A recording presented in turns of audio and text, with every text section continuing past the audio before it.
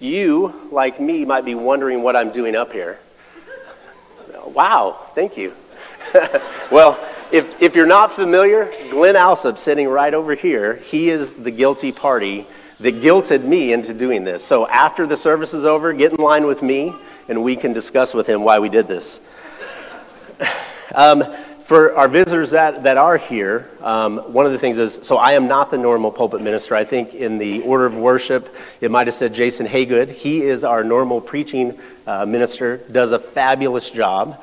He is a great speaker of the word. He is one of the best, one of the best I've ever heard.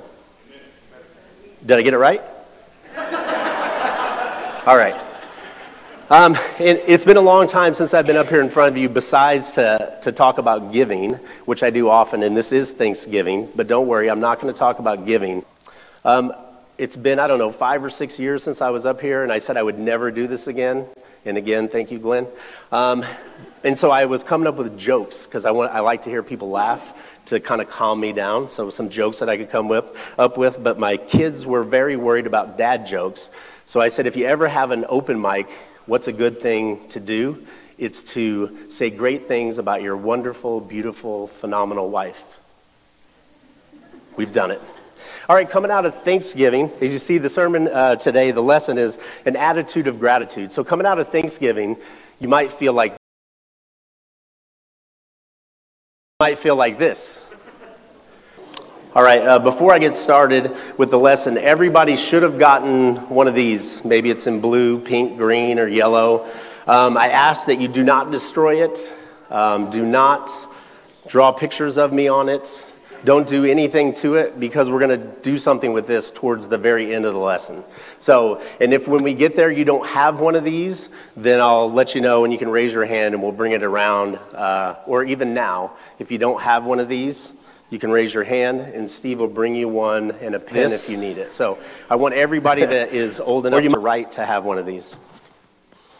All right, when I was preparing for this lesson, well, let's don't act like I can see. When I was preparing for this lesson, I was trying to figure out how I would intro it. I came across the following story. Not sure it's 100% accurate, but it could be a preacher story. And since we know preachers don't exaggerate or add to stories for sermon purposes, I went with it. Like many churches, like MBCOC, we have a benevolence ministry. The church I read about received an interesting request from someone in the community. His name was Marcus, and he was asking for financial assistance. The church received a lot of requests for benevolence, but this one was a little unique. Marcus was asking for help to pay for his headstone and its inscription. The preacher assumed, like in many other benevolence requests, that the church would take care of it, but he wanted to learn more. After all, it's not every day that someone asks for help to buy their own grave marker. The preacher thought whatever words he wanted to have inscribed might tell a little bit more about Marcus and what he was thinking. And this is what it would say: "Forgive me for the days I wasn't grateful." Suddenly, the preacher had a bunch of questions. What was he dying of? How much time did he have left? Why did he want this plea to be left behind? And Marcus was asking for forgiveness. Did ungratefulness need forgiveness? Was it a sin? When I read this story, I have to admit, at first, it just kind of went over my head, didn't think about it a lot, but I kept coming back to it, and it really started to eat at me a little bit. Forgive me for the days I wasn't grateful. How does that hit you? I don't know about you, but I started to think back on my life in the periods of whining and complaining over the years. Nobody look at Lennon right now. In reality, there have been stretches of my life that you could have been labeled Jason whining and complaining about why things weren't better, why they weren't different, why it wasn't going my way. Woe is me. Now, I'm more than willing to admit that that attitude doesn't match up with my professed faith, as well as other times in my life. But the Marcus story had me thinking, was the ungratefulness a sin? And if it was, wasn't it just kind of an insignificant one, if there is such a thing? I mean, really, was this something that I needed to be asking for forgiveness for, like Marcus? The mental wrestling brought me to 1 Thessalonians 5:16 through 18. Rejoice always, pray continually, give thanks in all circumstances, for this is God's will for you in Christ Jesus. How does this verse strike you? Here's how it began to strike me. This isn't just a helpful suggestion or hint for a healthy and happy long life. It's a command like thou shalt not kill, or thou shalt have no other gods before me. It's commanded, and if we don't do it, then aren't we disobeying the Almighty? And disobedience? Well, disobedience is a sin all day long. And sin is something we need to ask for forgiveness for, right? And repent of? So then maybe Marcus was on to something. I'm not the only complainer you'll run into this morning. Let's look at the scripture and find some others. Turn with me to Exodus 16, 2 and 3, if you would.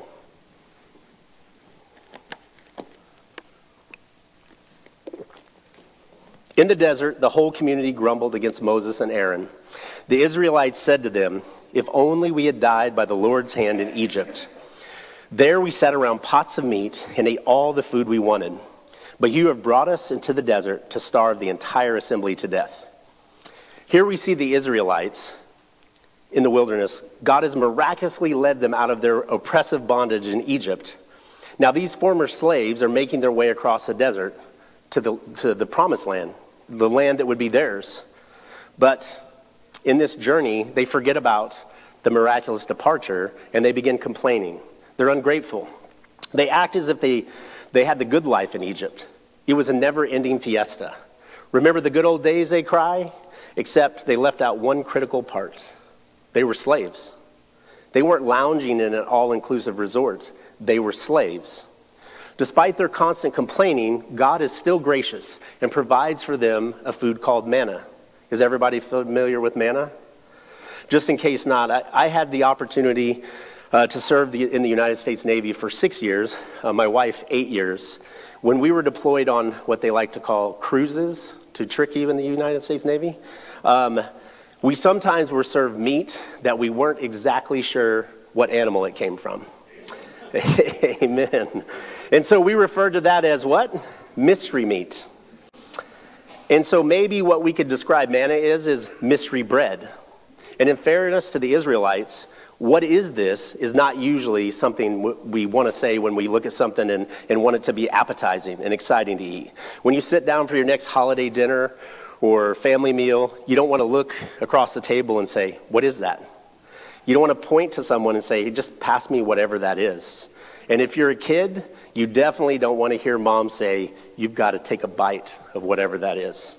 No, I don't know what it is. It's something grandma made. Just put some gravy on it, hold your nose, and swallow it. Nevertheless, the Israelites are starving, and God miraculously provides manna. But instead of being thankful for God's provision, what do? They complain. They grumble. Listen to the paraphrase of Numbers 11, 4 through 6 in the Message. The misfits among the people had a craving, and soon they had the people of Israel whining. "Why can't we have meat? We ate fish in Egypt and got it for free. Say nothing of the cucumbers and melons, the leeks and onions and garlic. But nothing tastes good out here. All we get is manna, manna, manna."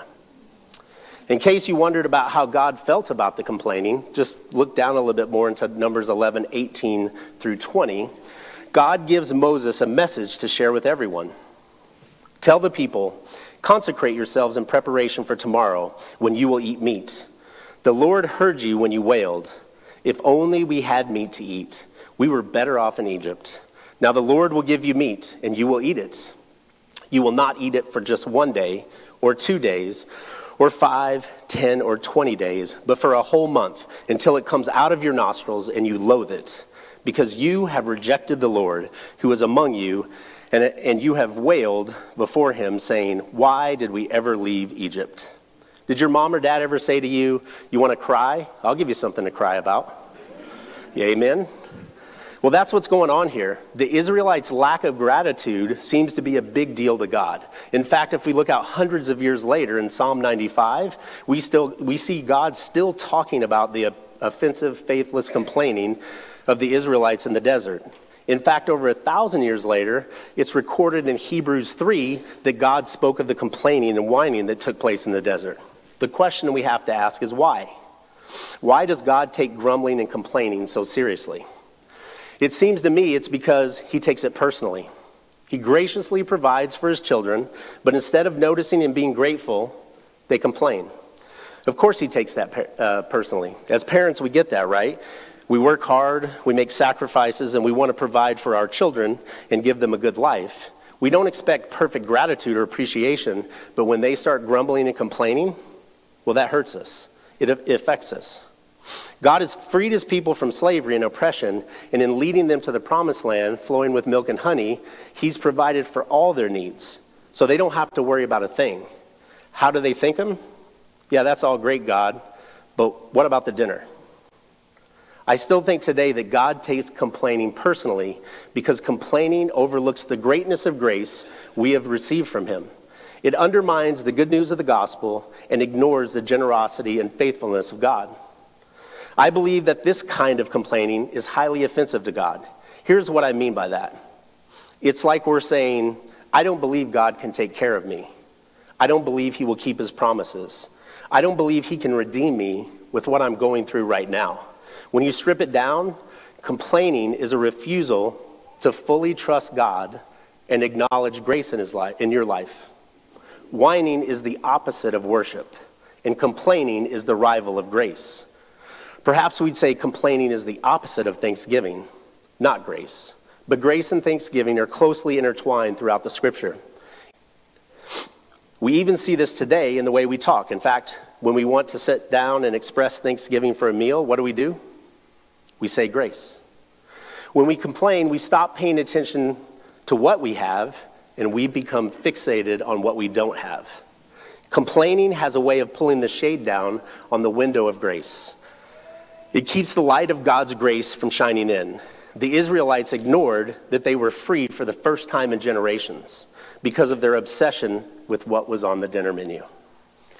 Research has shown that the more we complain, the more we find things to complain about. One study I ran across separated people into two groups. The first group was assigned to keep a daily irritation log for all the things that annoyed them. Participants in the second group were asked to keep a gratitude journal and to record all the things that they were grateful for. The study found that those who kept the gratitude journals had greater overall energy and enthusiasm, they slept better, and they were less likely to become depressed. They also discovered that whatever each person was and what group they were in, that they were assigned to do intentionally, they began to do unintentionally. People who had a list of annoyances became increasingly discontent. People who had a list of positives became increasingly grateful. Grumbling, like grace, has a way of becoming a lens through which we look through life. Complaining keeps us focused on what we wish was different rather than what we should be thankful for today. This is why I think if you have an opportunity to visit a third world country and you come back, you've had a little perspective about how your life really is and what you should be thankful for. How many of you know what this stands for? Anybody? No. First world problems.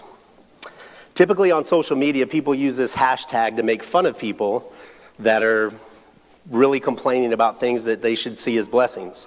Maybe a few examples. How frustrating is it to get home from the grocery store and there's no room in the refrigerator for all that new food?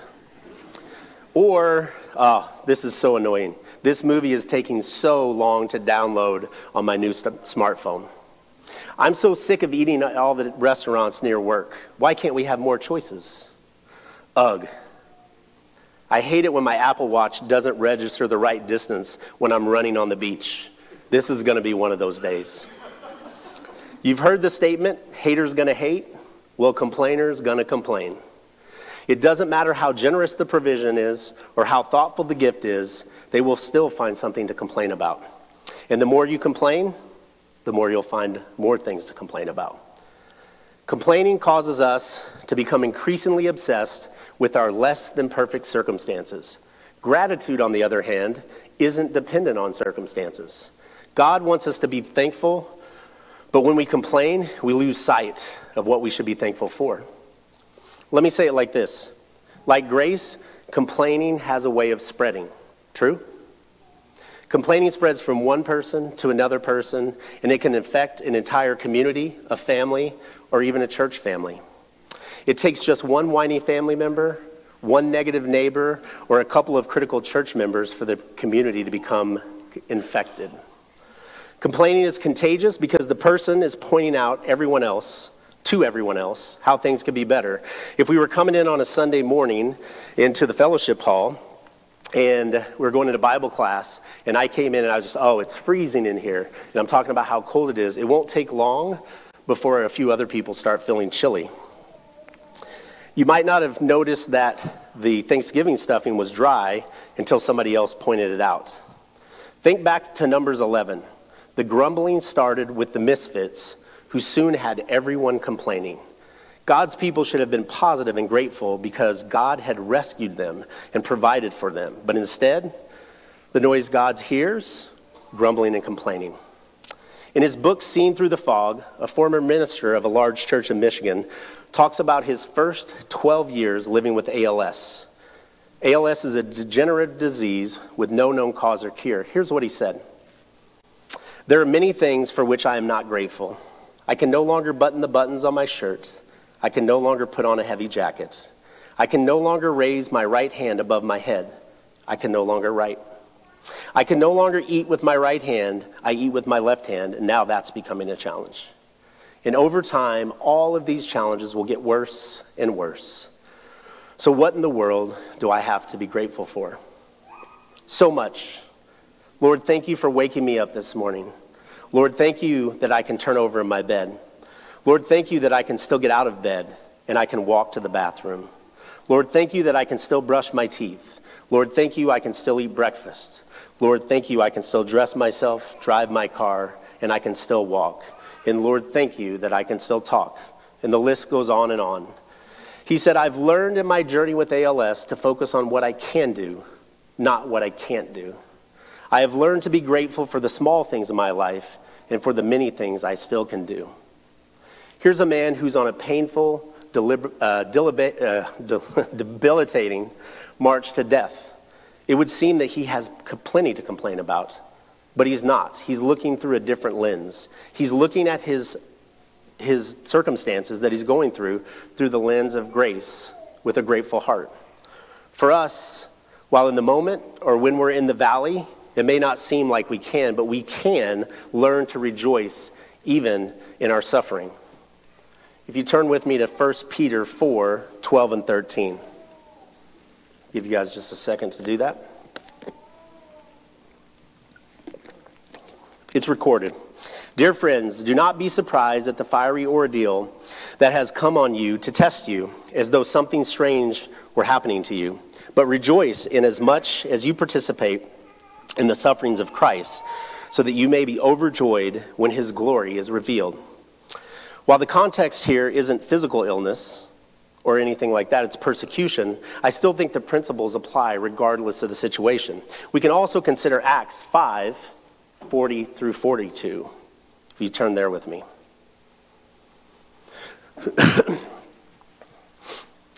It's recorded. His speech persuaded them. They called the apostles in and then had them flogged.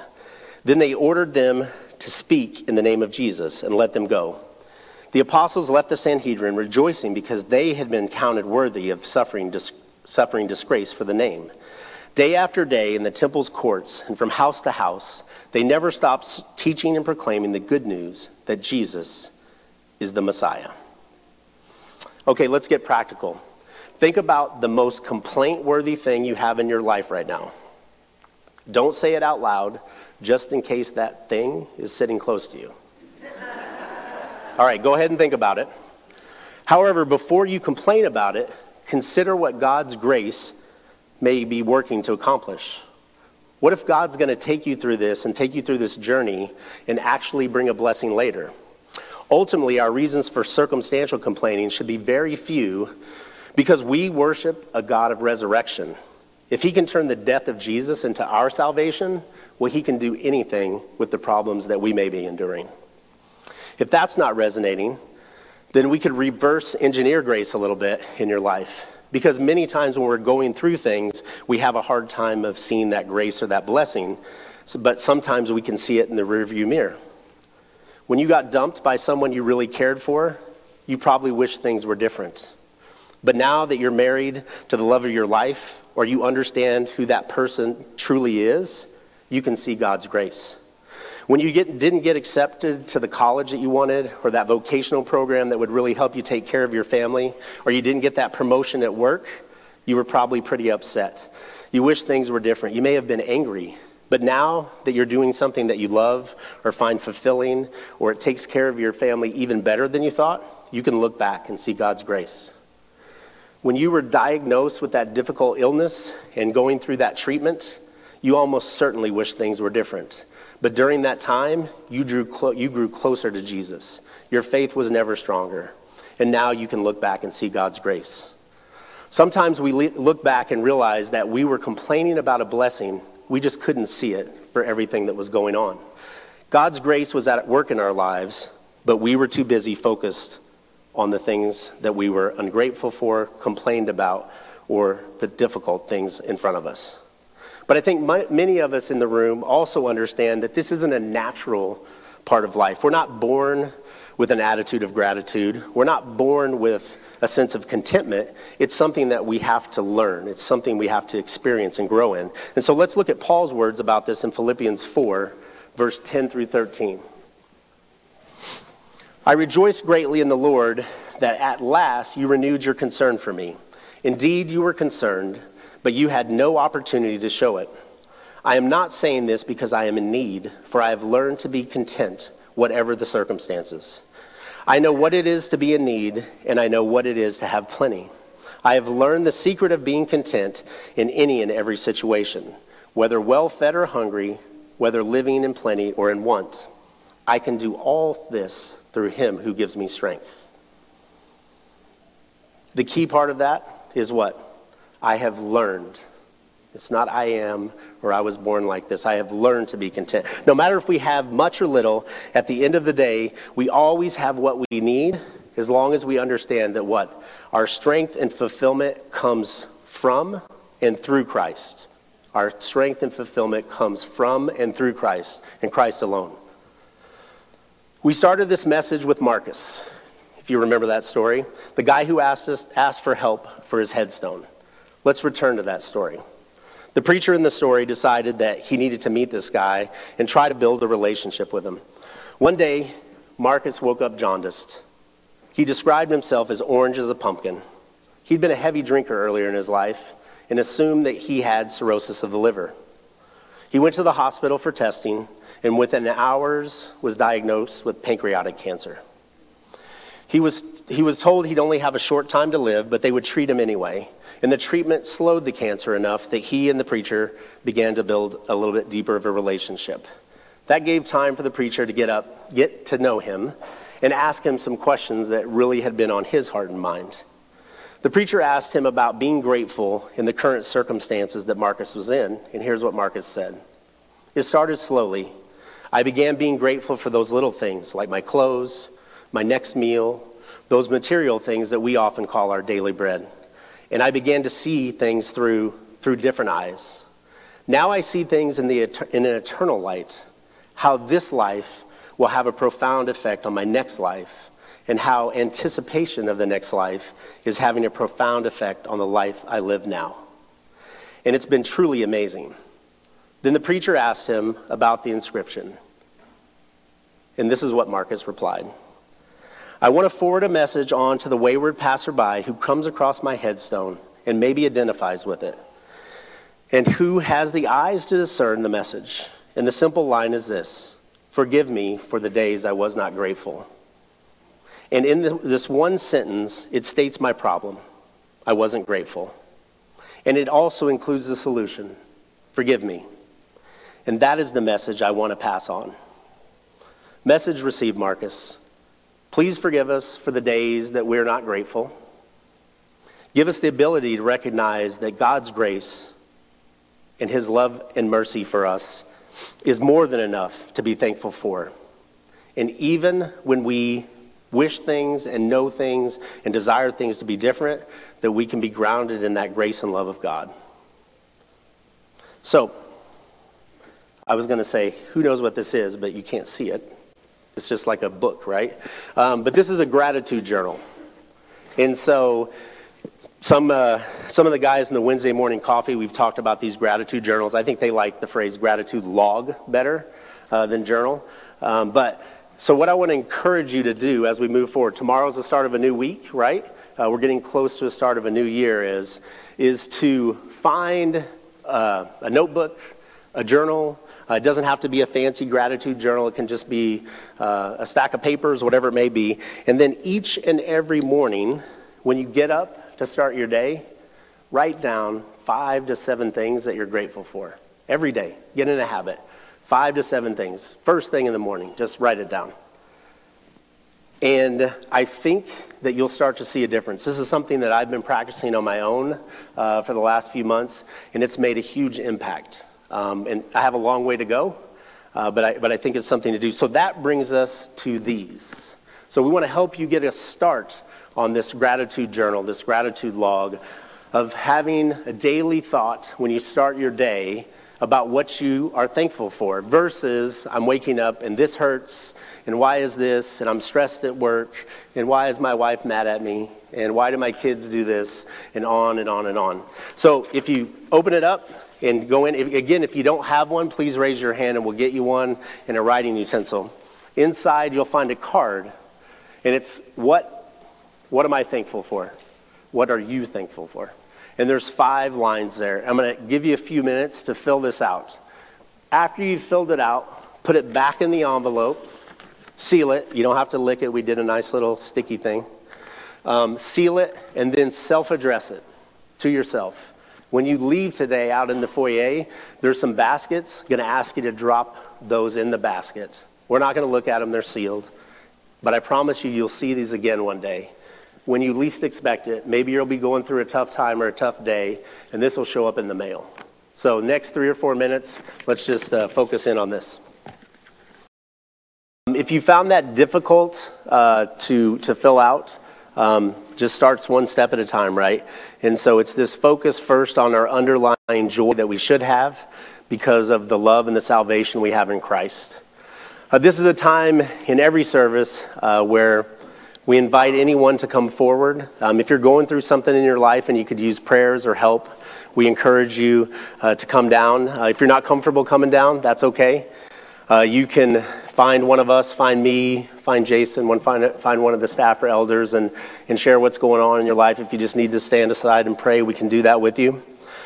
It's also a time that we invite you, if you have not put on Christ in baptism, that you come forward and do it. And if you haven't done it, I'm just going to ask you, why not?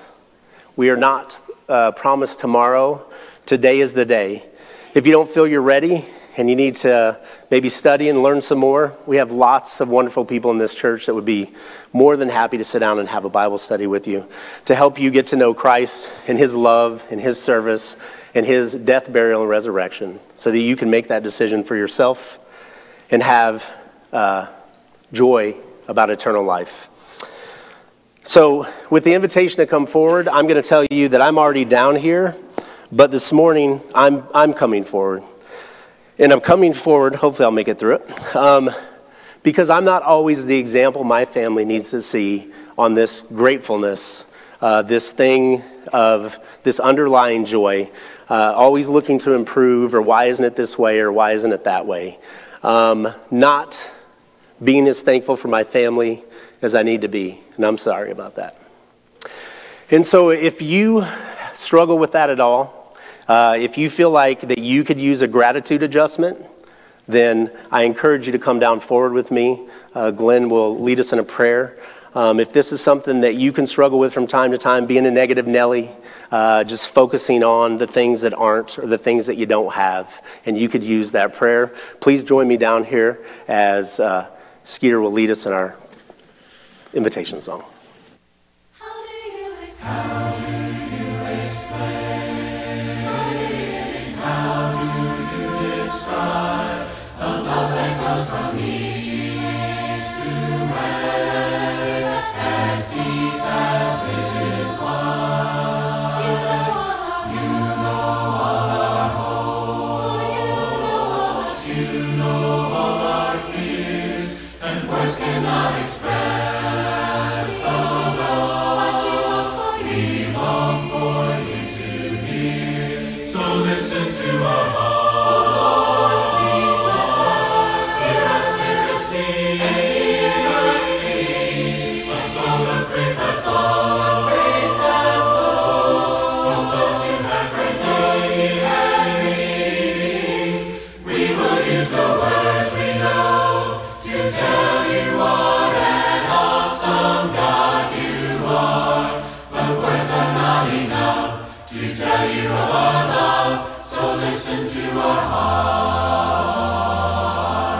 If words could fall like rain from these lips of mine, and if I had 1,000 years, I'd still run out of time. If you listen to my heart, every beat will say, thank you for the life.